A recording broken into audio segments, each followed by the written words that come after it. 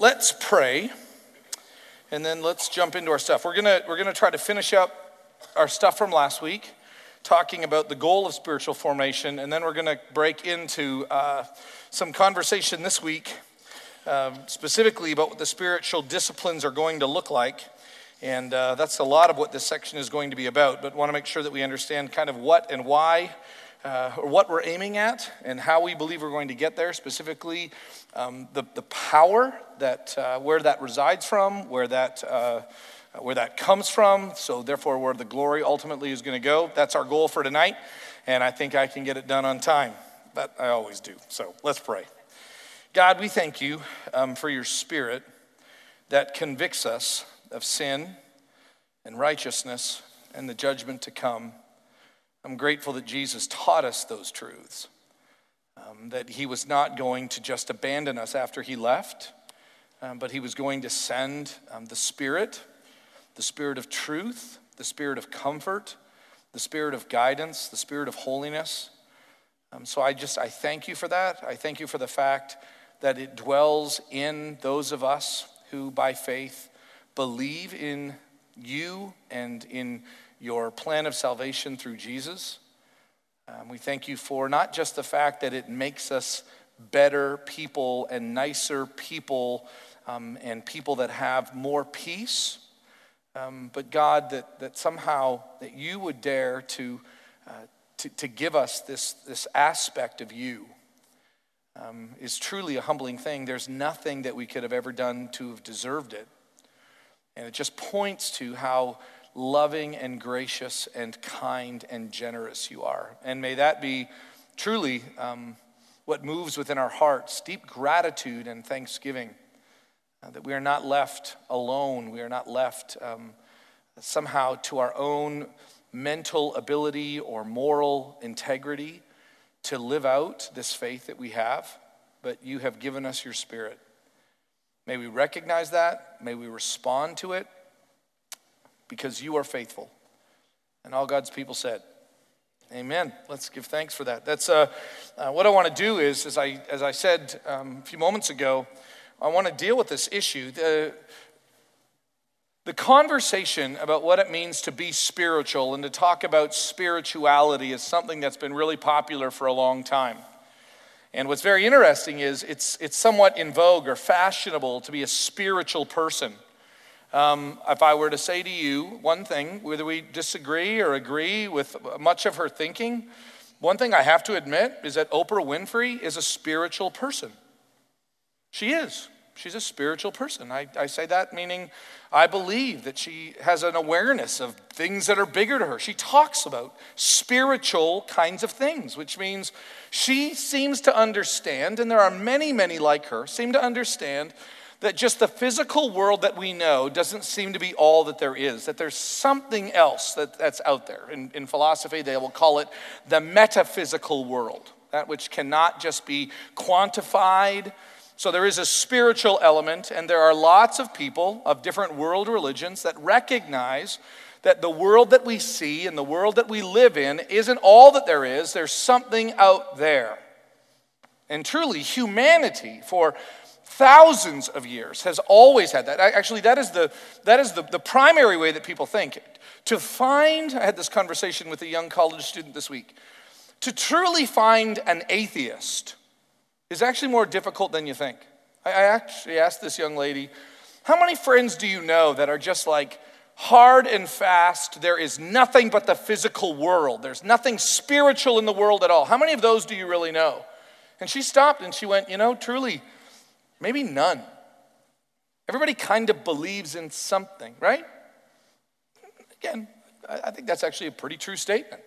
So that would be spirituality, which means that what we're talking about here is not just this generic idea of spiritual formation, us being aware and sensitive to the other that exists in the world.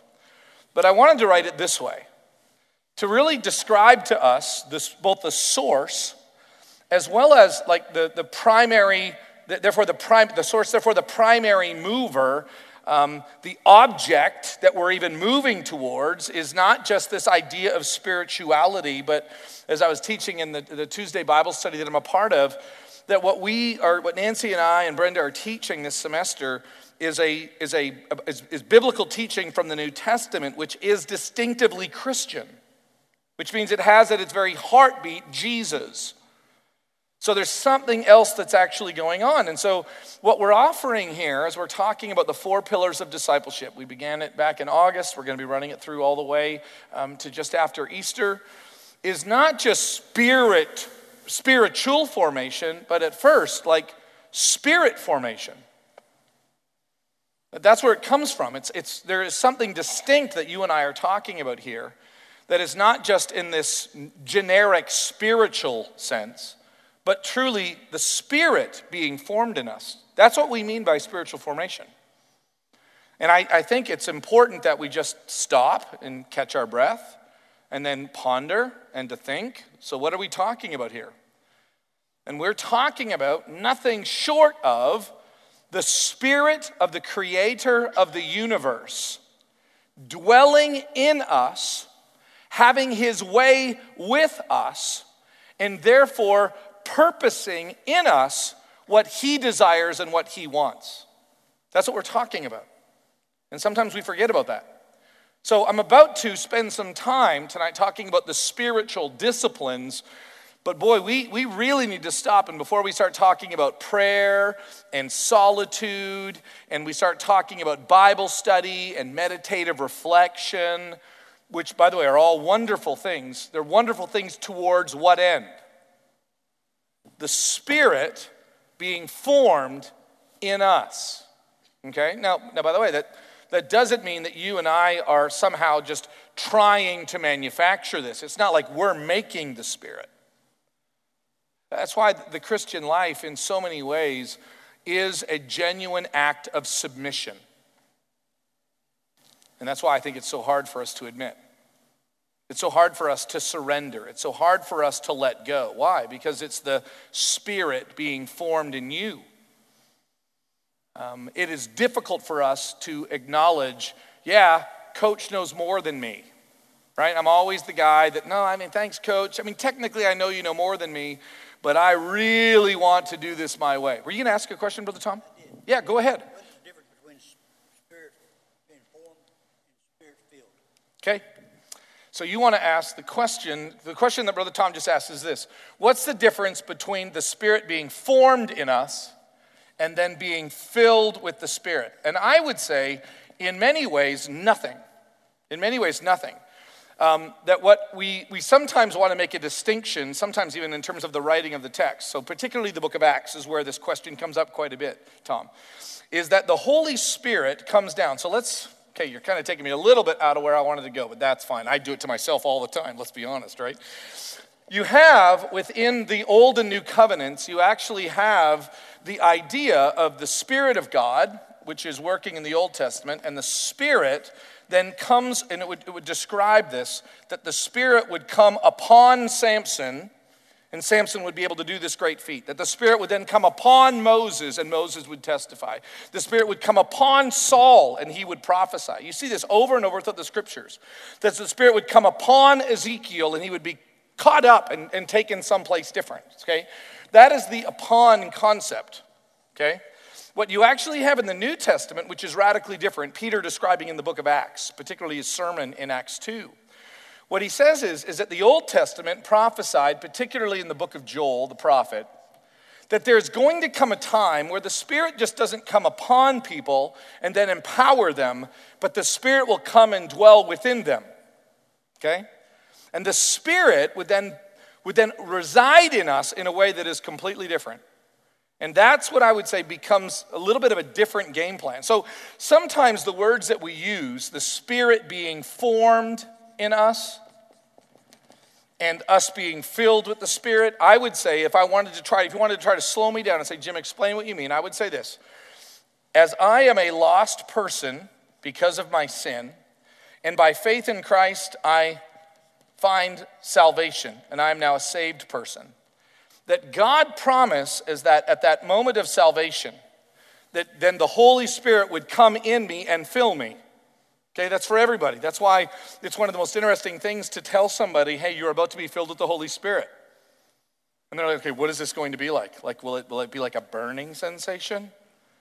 And what is always somewhat, if I can be brutally honest with you, it's always kind of difficult because I don't want to go, well, you don't really feel it.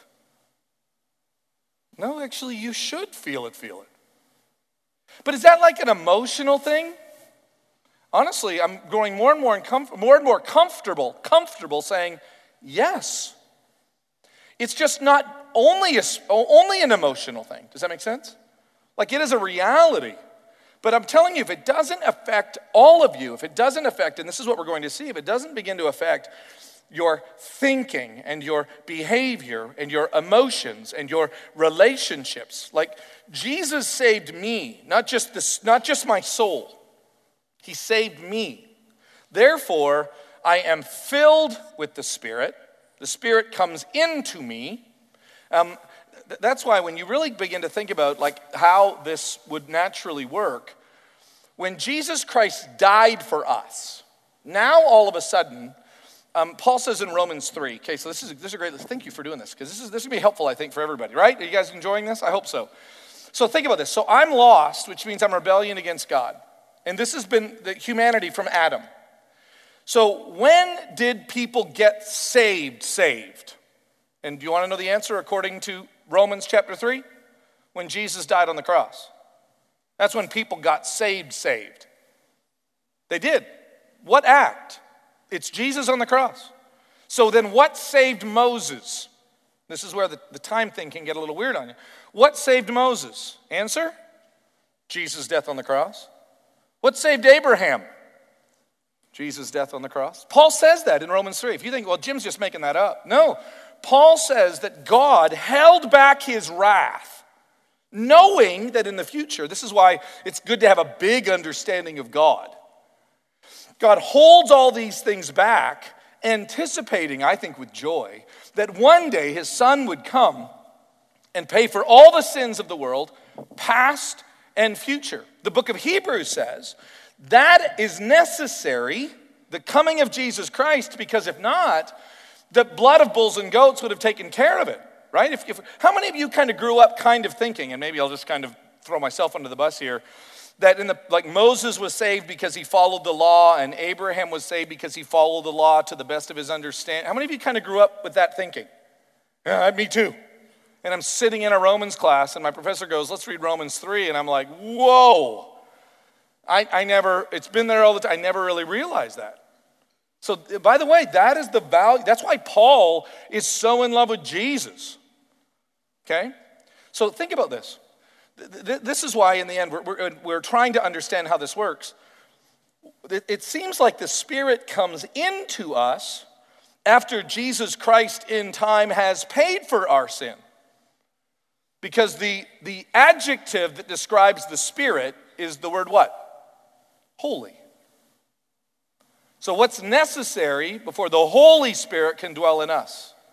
In that way, in that supernatural God prophesying through Joel the prophet, what has to happen? Like the atonement for our sins. And now all of a sudden, by the way, I think the book of Revelation chapter 12 says, and now the devil has no accusation against us. So remember when the devil went before God and said, yeah, that Job guy, well, the only reason why he could ever say that is because I think the future, I don't even think the devil knew that Jesus was coming. And if he did know, it was because God told him. So the devil's not omniscient. You know that, right? Devil loves to accuse. He loves to accuse God, particularly about his people. Yeah, the only reason why those people love you, God, the only reason why they serve you is because you do good things for them. God says to the devil, have your way with my servant Job. Now what could the devil say about us? Seriously. What accusation could the devil level against you? Think about it. Think of the worst thing you've ever done. You got it? Okay? If he goes before God and says, hey, you remember when Jim Johnson did? Here's how that works out. So the devil goes before God and says, remember when Jim Johnson, da-da-da-da-da-da? And then God says, continue the story, devil. Well, you sent your son to die for him, and Jim accepted that, and praise be your name. And God's like, boom, drop the mic, walk off, right? Like, what can the devil say that doesn't bring God glory? Like, it all folds in. This is the Apostle Paul. This is Ephesians 1. This is Romans 3. I mean, this is it. This is the beauty of this, okay?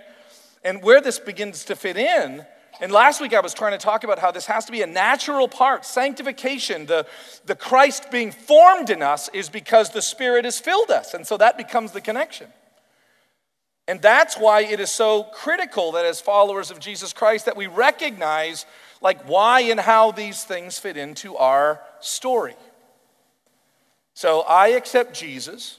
God forgives me. I'm reconciled through the atoning work of Jesus Christ. He then gives me the Holy Spirit. Why? Because now I am holy because Christ's righteousness has been given to me. He gives me the Holy Spirit, which both actualizes what is going on and then is formed in me more and more and more and more and more. Does that make sense? But do you see how logical, and again, I'm not just trying to talk logical like reason, but do you see how orderly that is? Paul likes to talk about the orderliness of God. Do you see how that's like A and then B and then C? It's 1 and then 2 and then 3. And so that's what we're talking about here. So I guess I want you to realize that as we talk, I'm not afraid of that word. I'm just so concerned that as we talk about this, that we forget it truly is the Holy Spirit forming Jesus' nature in us. That's what spiritual formation is. So whenever I talk about the spiritual disciplines, or whenever we talk about this, by what power do we do this? So let's look at these things, and this won't take me long to walk through these things. So then the source of our transformation, I preach about this all the time, and I feel like I'm preaching to myself more than anybody else. Like, what is the source of our transformation? Now, how many of you, like, you kind of wrestle with this? Like, I feel like Jim's telling me to try harder.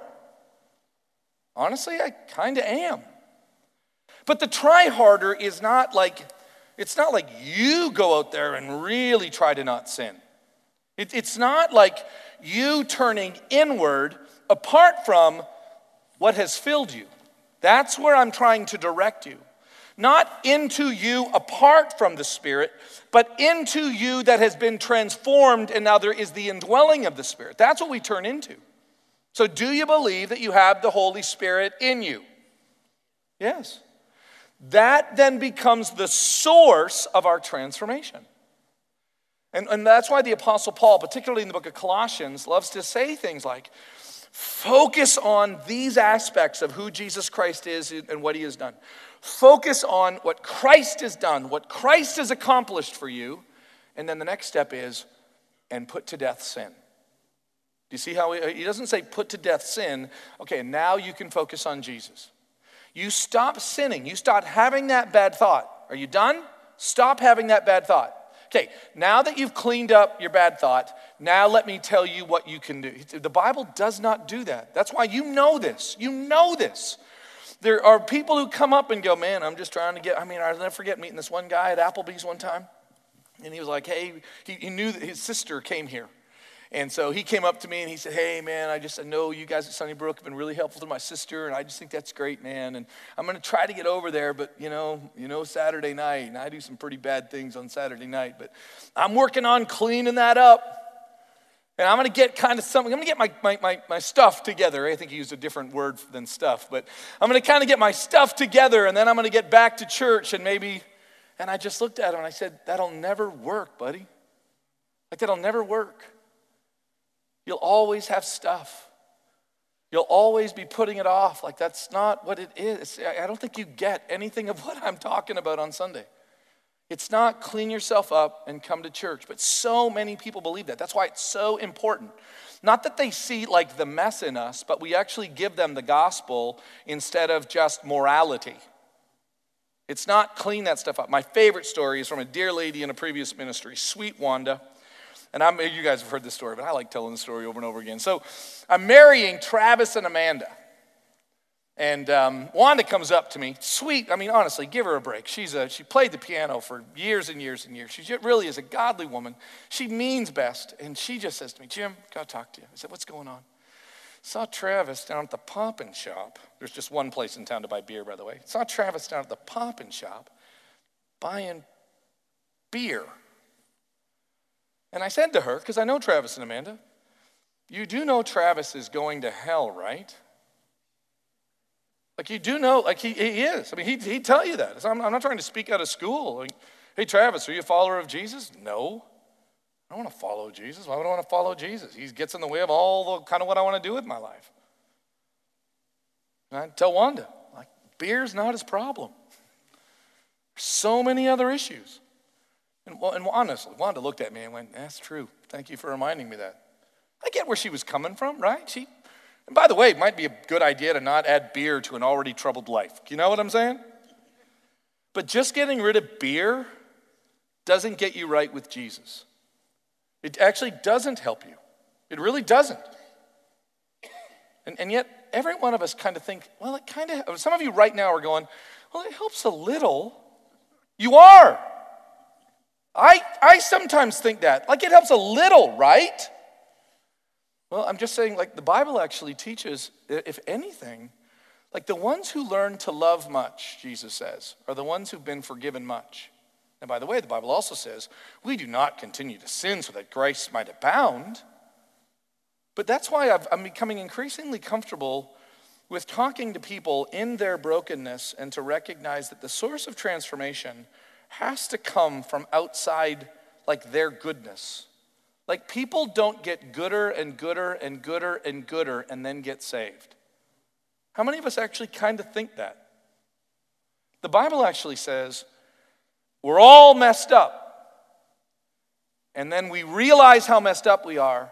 And by God's grace and for God's glory, we receive by faith this righteous life that Christ lived for us. Is that not it? I mean, I talked to a young lady right here on Sunday. She said, Jim, I really get what you're telling me. Like, I know you were saying, like, a lot of people really don't, like, feel they're worthy, or they feel like they don't have a problem, or they do have a problem with the idea of their brokenness. And I'll tell you, I don't wrestle with whether or not I'm a sinner. I know I'm a terrible person. And I said, oh, okay. And you know, sweet Anna, the little girl that passed away? I said, so you're unworthy. Oh, yeah, no, I know how broken I am. I am so unworthy. I said, you mean like Anna? Well, no, like worse than Anna. So you caught her. Like, Anna needed Jesus. You know that, right? So this young lady, even though she was kind of understanding her own brokenness, but she's not broke. I mean, you're not broken. She's broken. No, you don't get it again. Like, we're all broken. Like, we all need Jesus. Do you get that? Therefore, the source of our transformation is, in fact, the Holy Spirit. He is the one that works us into the image of Jesus Christ. We cannot use our own strength to manipulate or manufacture spiritual change. We cannot. That, in fact, is self-righteousness. Okay? Now, how all of that works, I don't know, because I do believe in the famous statement that my good mentor used to always say, is that God hits straight licks with crooked sticks.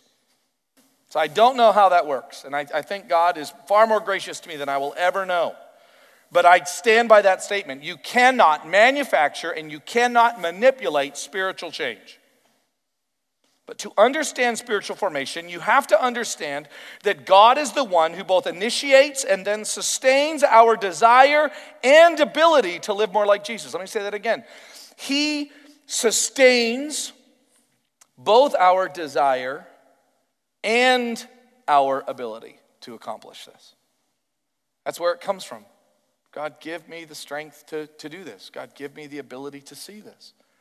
Because without that, I think we're stuck to try to manufacturing this all ourselves. Now, again, I really want to be careful to just kind of make this crazy God way over here and us way over here. This is where your question is really helpful, Tom.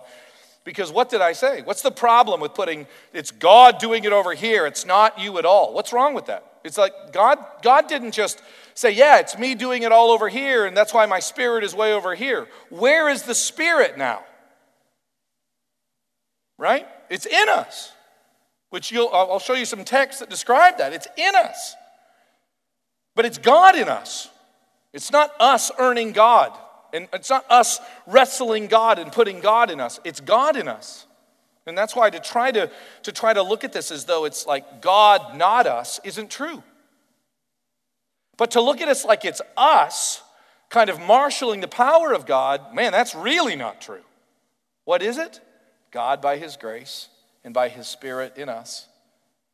And therefore we see this power. We experience this power that exists within us. And I think it's so critical that we get what is the source, because without that source, then there is no ability. And again, I say this somewhat carefully. I'm not trying to, I don't mind joking around a kind, but I'm not joking around. So think of the Oprah analogy, okay? Let's not throw her under the bus. Let's kind of give her, I really do. I believe she's got the best of intentions. I just think she's misguided.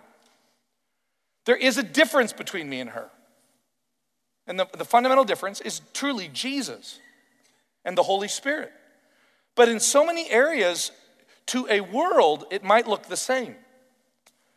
And I would even say that there's a lot of Christians that have something that mirrors or mimics what she is describing, which is a genuine spirituality, a genuine kindness, a genuine understanding that the world is big and mysterious, right?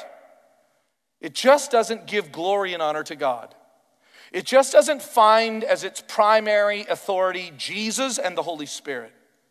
And that's why you can really mask a lot of this stuff. That's why you got to be careful to just, there's nothing spiritual except for Christians. No, the Bible, Paul doesn't say that. But there's nothing that's God-honoring except for that which comes through Jesus. Do you see the difference? But there is a spirituality that exists. That's why we got to be careful that we remember the source. The second thing, so then what is the goal of transformation? The goal of transformation is not to become a better person. Because if I ask Oprah, okay, and I'm trying to be as respectful as I can. Oprah desires to be a better person, doesn't she? She talks like that. And by the way, it's a great goal. There's really nothing wrong with that. If there was no Jesus, I would say her goal is probably the best. It really is. It's not a bad way to live. I'm sure she's unbelievably kind. There's always a present under everybody's chair, or at least there used to be after she had a show, right? She's a generous person. She's a kind person. So that's how she saw it. It's to become a better person. It is to achieve your goals. It is to realize your potential. It is to reach some kind of human perfection to the best of your ability. That's what it's all about, which, by the way, it just comes back to gym, and then it comes back to gym, and then it ends up with gym. And at some point, you just go, wow, like this is the best I can be? Man, I really haven't changed that much. And that's why you've heard me say this for the last few years. There are a lot of Christians, I've seen this even in my own life, there's a lot of Christians that try to kind of chalk up to like a spirituality or even a maturity, kind of more of your personality. There are some of us that just have more self-control than others. And so we can look more mature. You know what I'm talking about? No, you're kind of a mature human. I don't know if you're a Jesus human. And I want to be, without casting the final judgment, I'm not doing that. I'm going, like as you think through this, we say this every year, are you becoming more like Jesus as the next 365 pass by? Are you becoming more like Jesus? And I just want us to be so careful as a church that we're not just maturing in a spiritual way that is not a God-honoring, Holy Spirit indwelling way. Does that make sense? And we really have to be on guard for that. That's why, by the way, here's the beauty of it. The cure for this is the gospel. It is the gospel that becomes the cure for this. Because the gospel reminds us of our need for Jesus. So the goal of transformation is not all of these other things. So as I begin to talk about prayer and Bible study and meditation, it's not about, and then you become this totally in tune person. No. It's so much more than that. What is it? The goal of Spirit-led transformation is Christ-likeness. This is why you've got to get over the fact that what God desires for you is to live a life like Jesus. Okay? Jesus actually says this phrase. You tell me if it's crazy. Be perfect just as your heavenly Father is perfect. Now, by the way, that doesn't mean sinless, because we can't do that. And even the Greek word is the word teleos, which actually has more of an idea of complete, the end, the teleos, the ultimate destination. It's about maturity. Jesus says, what I want you to be is I want you to be mature and complete like God is complete. Paul says in the book of Ephesians, be imitators of God, therefore, as dearly loved children. Right? Think about how many of the biblical texts tell us to be like Jesus. Paul in Ephesians says these two statements, and thus within us, he talks about having the fullness of Christ in us in one text, and then the fullness of God in us. How many of you look at that and go, we cannot accomplish that? I would go, sure, except for the fact that you have the Holy Spirit living in you. Like, that's why we've got to really be careful doing this, I'm only human, I'm as bad as anybody else. That kind of language, you can't go, I was reading Romans 8 and I'm as bad as anybody else. No, Romans 8 says I have the Holy Spirit living in me. There's no excuse to pretend I'm a sinner. I have the Holy Spirit living in me. You don't walk out of like Ephesians 2 going, I'm just like everybody else. No, like you don't get that from those texts. You get, there is something profoundly different because of the work that the Holy Spirit is doing in me. That's why the Bible says this, and this is what's usually lacking. We know how to nag people to be godly. Come on, Tom, you can do it. Why are you acting like that? Saw you the other day buying beer. We know how to do that. And we definitely know how to kind of pick those sins that are kind of like easily marked. But the Bible says, encourage one another. Like encourage one another to live godly lives. Like if your brother sins against you, go to him and rebuke him, and when he repents, forgive him. And keep doing it over and over and over again. Be patient and bear with one another. Keep encouraging one another. Remind one another about the scriptures and call one another to holiness. This is what the Apostle Paul talks about all the time. That's what's missing in our culture. Because a couple of things happen to us. Number one, like it's my spiritual life. I don't need you talking to me about it. So will you just stay out of my business? How many of you kind of get that, right? My finances, my politics, and my spiritual walk, you have no business talking to me about it. How dare you? Who do you think you are? And we have created, I think the devil is the one orchestrating all of this. Shh, don't talk about it. Don't do it. And sadly enough, then we know how to be completely silent about it, or we know how to be judgmental about it. Those are the two things that I know how to do. Like so easy. I can fall out of bed in the morning and be judgmental about your spirituality or just shut up about it. But the Bible actually says, by the Spirit's direction, what do? We encourage one another. We remind one another of the scriptures. We submit one to another out of reverence for Christ. This is what the Bible calls us to do. Which means what? That we should be calling one another to act more like Jesus Christ. We should be saying, Paul in my office, me in Paul's, hey, like we don't act like that. We don't talk like that. We don't not talk. Sometimes we have to have those conversations. It's not just about not saying bad words, it's about saying the right words to one another, isn't it? See, that's what biblical community is all about. So when I say gather, I don't just mean have a meal. I mean like share lives. And the sad part is that many of us aren't more like Jesus because we're not surrounding ourselves with other people who so desperately want to see that formed in us. Like I have a hard enough time talking to my kids about it. I mean, truthfully, my wife and I have a great marriage, and even we don't talk about it enough, one to another. Like I know how to complain to her, how I'm not seeing Jesus in her, but to truly like encourage her, like to truly inspire, you know how hard it must be to have the guy that preaches on Sunday talking to you all the time? Pray for her. Think about it. And I know how to nag her. I don't mean to be I know how to be judgmental. I know how to just, fine, you don't want to talk about it? You don't want to talk about it? Fine, I won't talk about it. How do I be Jesus? Only by the Spirit's power. So that is the goal of transformation, is me being more like Jesus Christ. Okay? So how does that happen? When Christ's character is formed in us and the competencies of Jesus, i.e. what we do. So our character and our competencies. That is what the Holy Spirit is actually doing in us. So then, therefore, what are the requirements of transformation? I.e., the Holy Spirit has to be in us. We've already talked about that. The gospel of Jesus has to be the source of all of this. Those two things are necessary for transformation. The gospel, the good news of Jesus Christ, the Holy Spirit within us. And when the Holy Spirit comes in us, he helps us understand the gospel of Jesus and then leads us to do things like repent and confess and believe and obey. And then what? Rinse and repeat. Repent and confess and believe and obey. And then what? Well, go to bed. What do you do? What? Wake up. And what? Repent and confess and believe and obey. And then what? Well, go to bed. And then what? Wake up. And then what? Repent and confess. That's what it is. So let me read to this text because it's from 1 Corinthians chapter 2, verse 14. And I'm in it this Sunday. And this is one of my favorite texts, and I'm not going to talk about it a lot because I'm going to be talking about it a ton on Sunday. But listen to this text and tell me if the Apostle Paul just thinks we're human, and that's just the way you are, and so like we're kind of messed up people. We're really kind of stuck in our sins. Look at what he says in verse 14.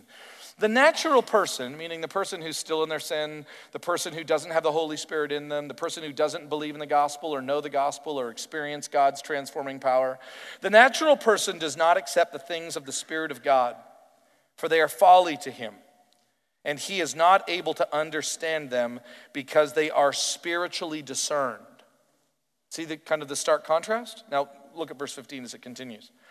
The spiritual person then judges all things, but is himself to be judged by no one. For who has understood the mind of the Lord so as to instruct him? But we have the mind of Christ. You hear me? We have the mind of Christ. And it is by God's grace that we have that.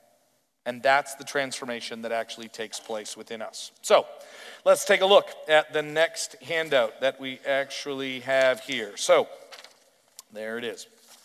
So let's talk about now the spiritual disciplines. So we know the source. We know what our goal is ultimately going to be. What I want to spend a little bit of time now, and I got some great quotes by Eugene Peterson that I want to read slowly. Two books that I've spent a lot of time in. One I picked up again today. Had to grab it out of Diane's office because someone else has borrowed mine. And he's written two books. There's one book that he's written. If you want to read a really good book by Eugene Peterson, it's called Subversive Spirituality. It's a collection of essays. And a lot of these quotes are actually taken from that book today, Subversive Spirituality by Eugene Peterson. Here's what he says. Listen to this. Spirituality is the attention that we give to our souls, to the invisible interior of our lives.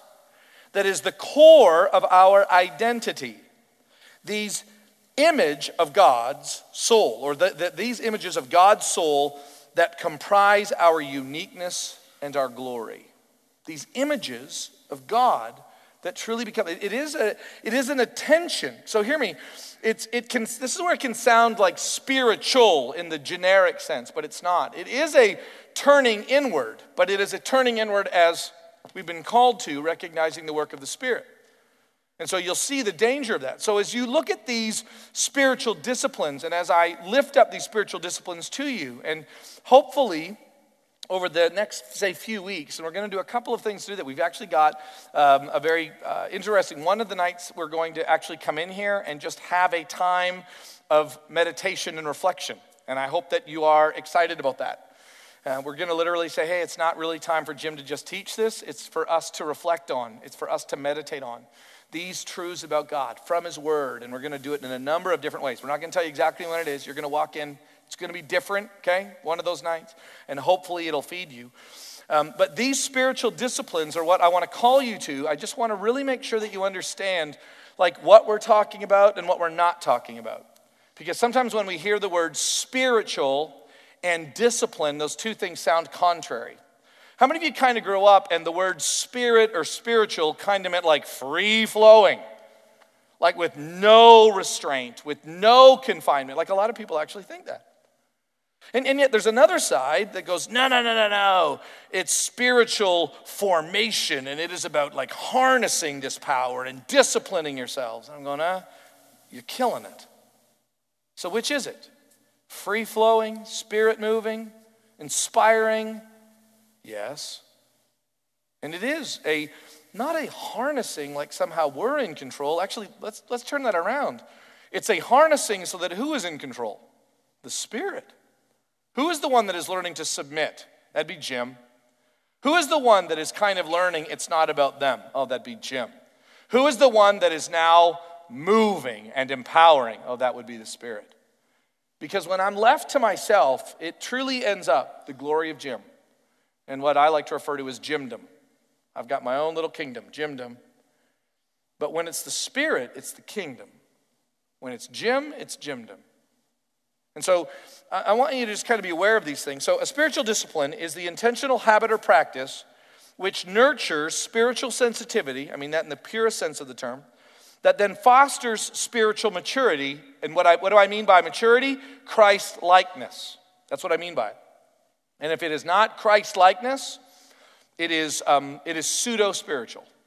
It is not true spirituality that honors God and glorifies Him. So I've got this kind of broken up. We're gonna look at it a little bit different than both of these categories, but I want you to just kind of see like how they divide this up.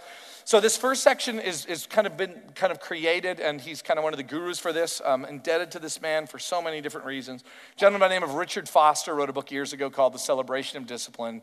Still remember the first time I read it. It blew my mind. It was like my favorite book for like 3 straight years, and I read it and loved it and shared it with, bought a whole bunch of copies, and I still am so indebted to his insight. I want you to see kind of how he's got these categorized. He talks about those disciplines which are inward. Meditation, prayer, fasting, study. Kind of these things that got something going on like inside of me. Then these outward disciplines of simplicity and solitude and submission and service, where I'm kind of directed to kind of the environment that's around me. So it's not turning in, it's kind of recognizing what's going on without. And then lastly, these corporate disciplines, things that we do together. Confessing our sin. Confession of even like, it's not just confession of sin, but almost even like a confession of who Jesus Christ is. This becomes a discipline. Worship. I mean, how many of you think like, no, worship is just like what you do naturally? Really? Like, the Bible doesn't actually talk like that. The Bible says like we train people to worship. I'll give you a little bit of a heads up. Like, we're deeply concerned here. Paul, deeply? We're concerned. Just families, and we get that Sundays are complicated days, and everybody's busy. We're concerned about those families that have their kids that go to Sunday school, and they're older kids, and then they never really have an opportunity to like worship in here. And so the kids never really have an opportunity. So they go to Sunday school, mom and dad go to church, and then they leave because they got a busy day ahead of them. I get it. I really do. I get it. I don't know if it's the end of the world, but like, where do you ever like learn to worship? I mean, do you know where I learned to worship actually? Kind of watching my mom and dad. And watching other people around me. Clarence Rittenhouse. It's an old man in the church that I went to who's probably long gone. David Johnston. Didn't even know they had people with Johnston, a T in his name. Can you believe that? A Johnson with a T in his name. But that's how I learned to worship. I mean, I'm always watching the people around me. And you might go, well, you're not supposed to do that. Why? Like, why am I not supposed to do that? How many of you go to a football game and you just love it when everybody's excited together? Like, why do they have cheerleaders? What are those cheerleaders supposed to be doing? Why do they do that? Why do they take like this dude with a flag and run him around Gallagher-Iba? And what? Right? We get all excited. Why do they do that? Because it does something to us, doesn't it?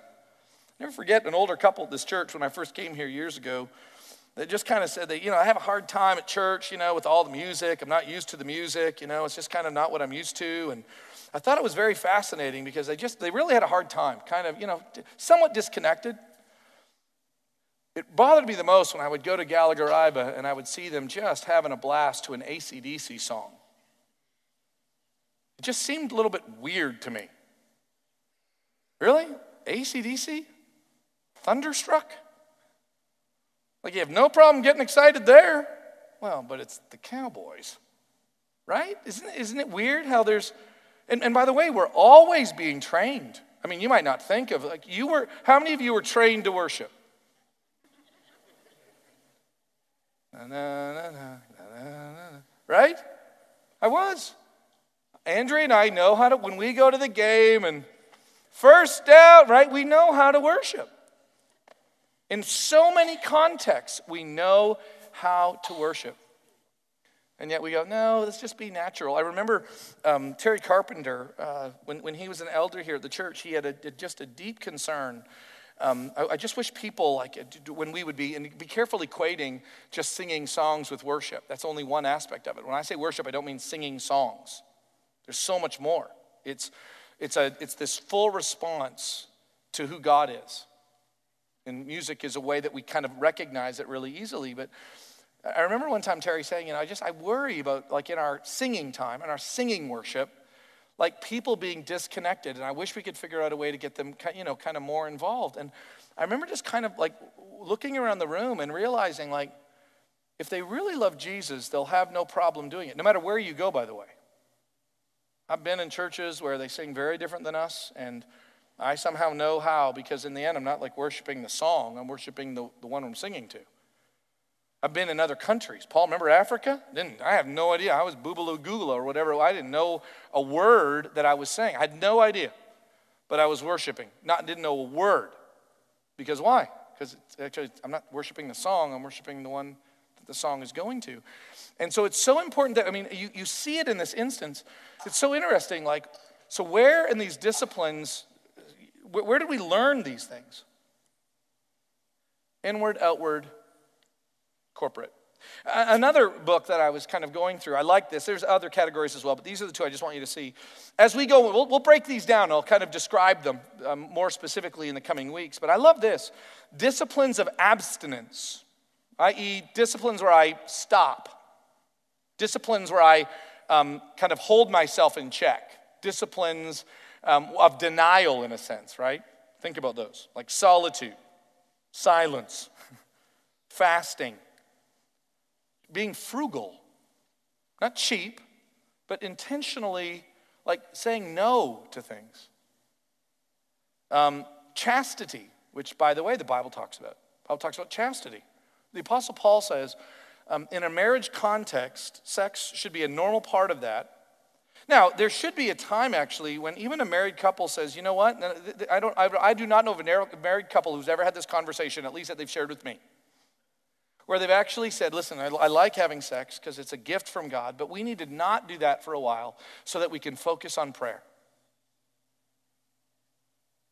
Right? I know marriages that have terrible sex lives. Paul doesn't say that. Actually, Paul says that's sinful. Okay? But Paul does say there is a time to refrain from this. For what purpose? So that we can focus on this. It's not because sex is bad.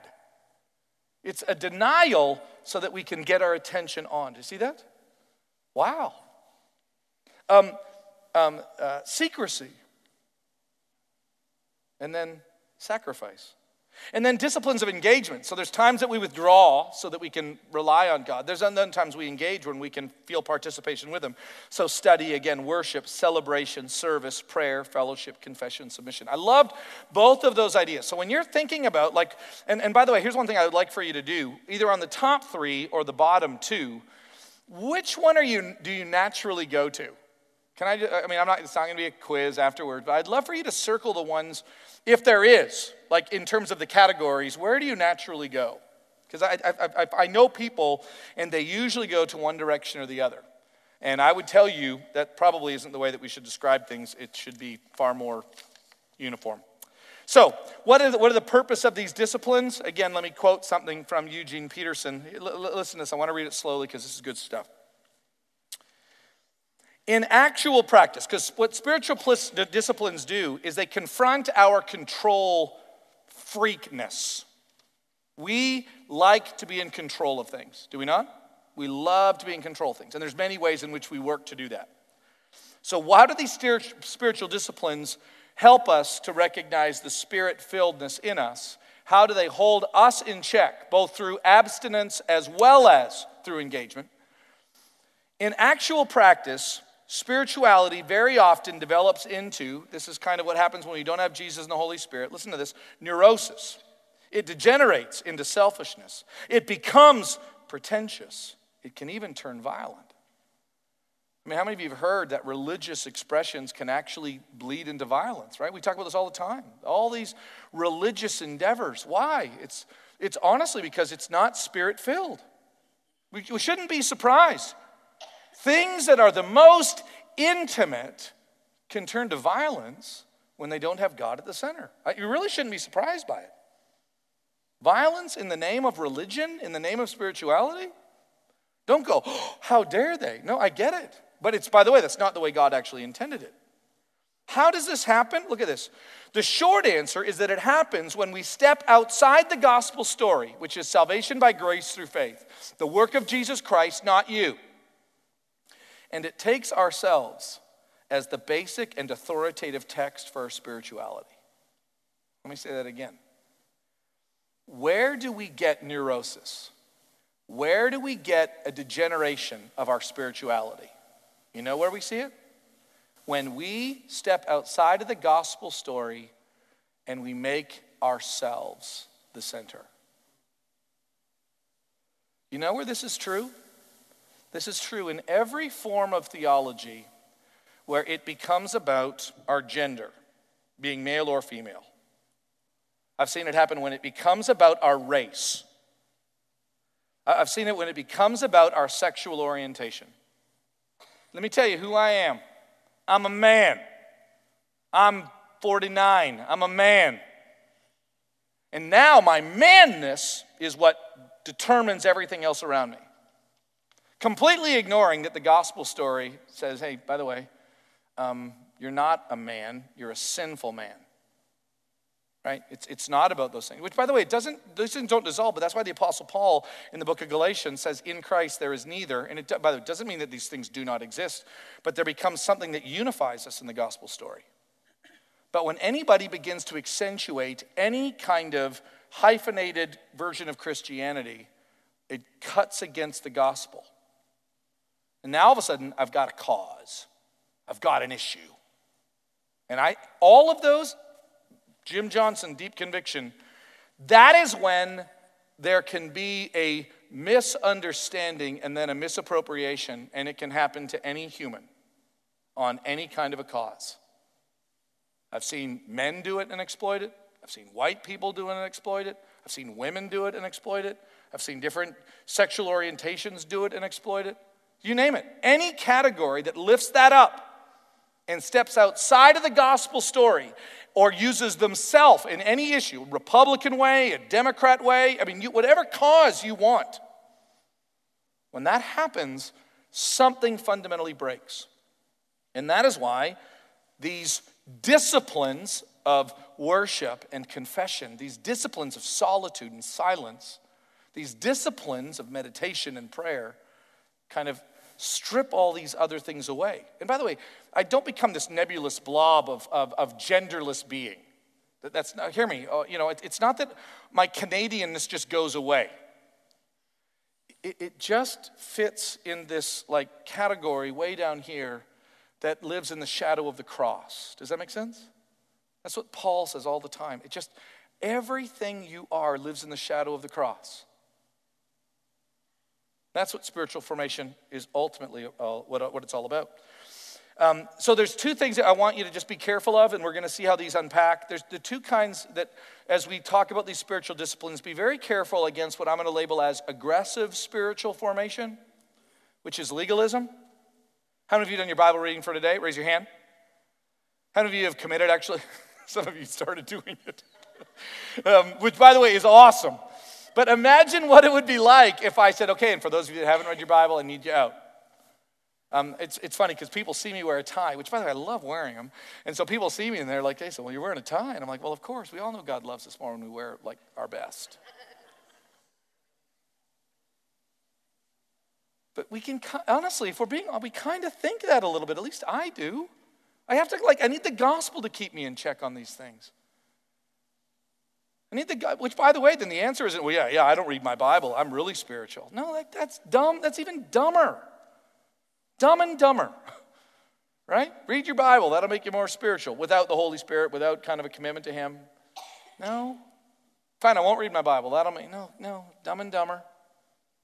What is it about? It's about more than that. So guard against this aggressiveness that then begins to legalize everything. So as I'm talking about fasting and even encouraging you to do it, I don't need you to kind of like run to crazy town on I've got to do that or not or da-da-da-da-da. No, I pray the Spirit lead you as these things work. So guard against aggressiveness that leads to legalism. Also guard against a passivity that leads to licentiousness. To be licentious is to disregard rules. Okay, and there are groups of people that are so afraid of legalism that they just chuck everything out. And it's absolutely just whatever you want, just go in any direction. And I want to go, no, that's not spiritual. The Bible doesn't talk like that. Again, what brings this together is your absolute understanding and recognition that it is understanding the gospel and then the promise of the Holy Spirit living in you. And then being patient, by the way. Can I tell you, when I say you need to be patient with God's work in you, it's understanding that do you believe that God saw you at one place and is now bringing you to something else? Do you believe that? Yes. And therefore, he's the one doing the work. And I know you want to kick yourself about it. And I kind of think that might not be a bad thing because it might be the Spirit that's trying to convict you that you need to surrender more to him. I don't want to get in the way of that. I always remember a couple of years ago, I'd have people come to my office and they'd be all upset. And I felt like it was my job to make them feel better. And then there was a couple of times I genuinely felt like the Holy Spirit went, okay, do that again and I will come down there myself and get you. Like I was convicting them and all you did was make them feel better and I was the one convicting them. Don't get in my way. Wow. I needed to hear that. Sometimes when someone's going, man, I'm not giving like I should. Oh, you're doing fine. What if the Spirit's telling them that? I'm not honoring my wife like I should. Oh, you're doing great. What if the Spirit's speaking? Right? Guard against rigid legalism. That's not the Spirit. Guard against, whatever. No, don't do that. Both of those are wrong. Lastly, Eugene Peterson says this is my favorite quote of the night. Are you ready for this? Listen to this. Why is commitment to Jesus so critical? Listen to this. This is one of my favorite ideas I've ever read in my life, actually. I have this underlined in all my books. I love this. Listen to this. Spirituality without commitment is analogous to sexuality without commitment. Quick and casual, superficial and impersonal, selfish and loveless. Eventually, a parody of its initial promise. Deprived of commitment, sexuality, meaning outside of a marriage context, degenerates into addiction, violence, and boredom. Right? Pornography, violence, rape. Or how about just the idea of just addiction? Why? Because there's no commitment. But listen to this. Spirituality, no matter how deprived of commitment, spirituality, no matter how wise or promising, will have a short shelf life if there's no commitment. And by the way, so commitment, what we're talking about is a commitment to the gospel, a commitment to Christ likeness. This is the problem that if you've spent your life just trying, hear me, trying to be spiritual without a commitment to Jesus, then what you're actually doing is trying to show up on Sunday enough times in a row, and then hopefully after 20 years of that, you're more like Jesus. No more. If Andrea and I don't work on our marriage, you know marriages that this happens, right? They're with each other for 30 years. They wake up and they go, how many of you know a marriage that this happened? 30 years, they wake up and they go, I don't know you and I don't think I want to be with you. Have you heard of this? That is a marriage without commitment. No, but you're married. You should just, did you ever have lunch together? Didn't you take the kids to your baseball game? Okay, no, that's not commitment. Commitment is like this commitment. Think about it. Spirituality without a commitment to Jesus has a short, so many people, I want to be a follower of Jesus, I want to be a follower of Jesus. They want to be a spiritual person. Not follower of Jesus, spiritual person.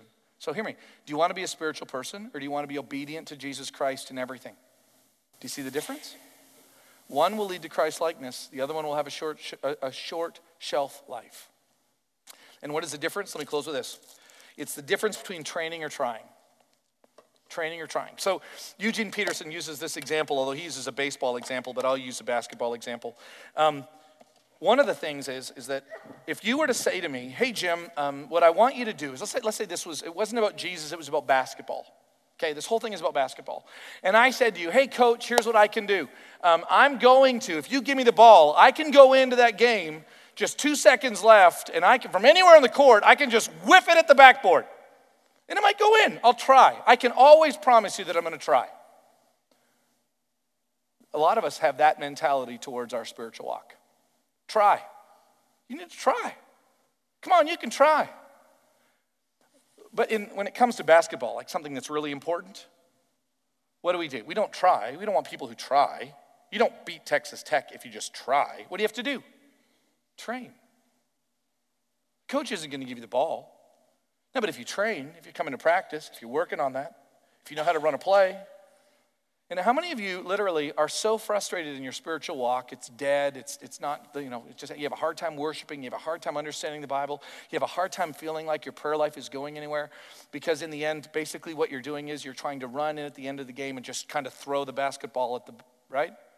So much of my spiritual life has just been spent trying, and I just feel like a failure, so I just quit playing basketball. It's like what I did with golf. I just finally said, me going out once a year and doing that is a waste of time, energy, and money. What we're talking about in these spiritual disciplines is not just trying to worship God on Sunday morning, not just trying to read your Bible, not just trying to pray, not just trying to give, but training to. That's what spiritual disciplines are all about. Love you guys. We will see you Sunday when we talk more about this mind of Christ stuff.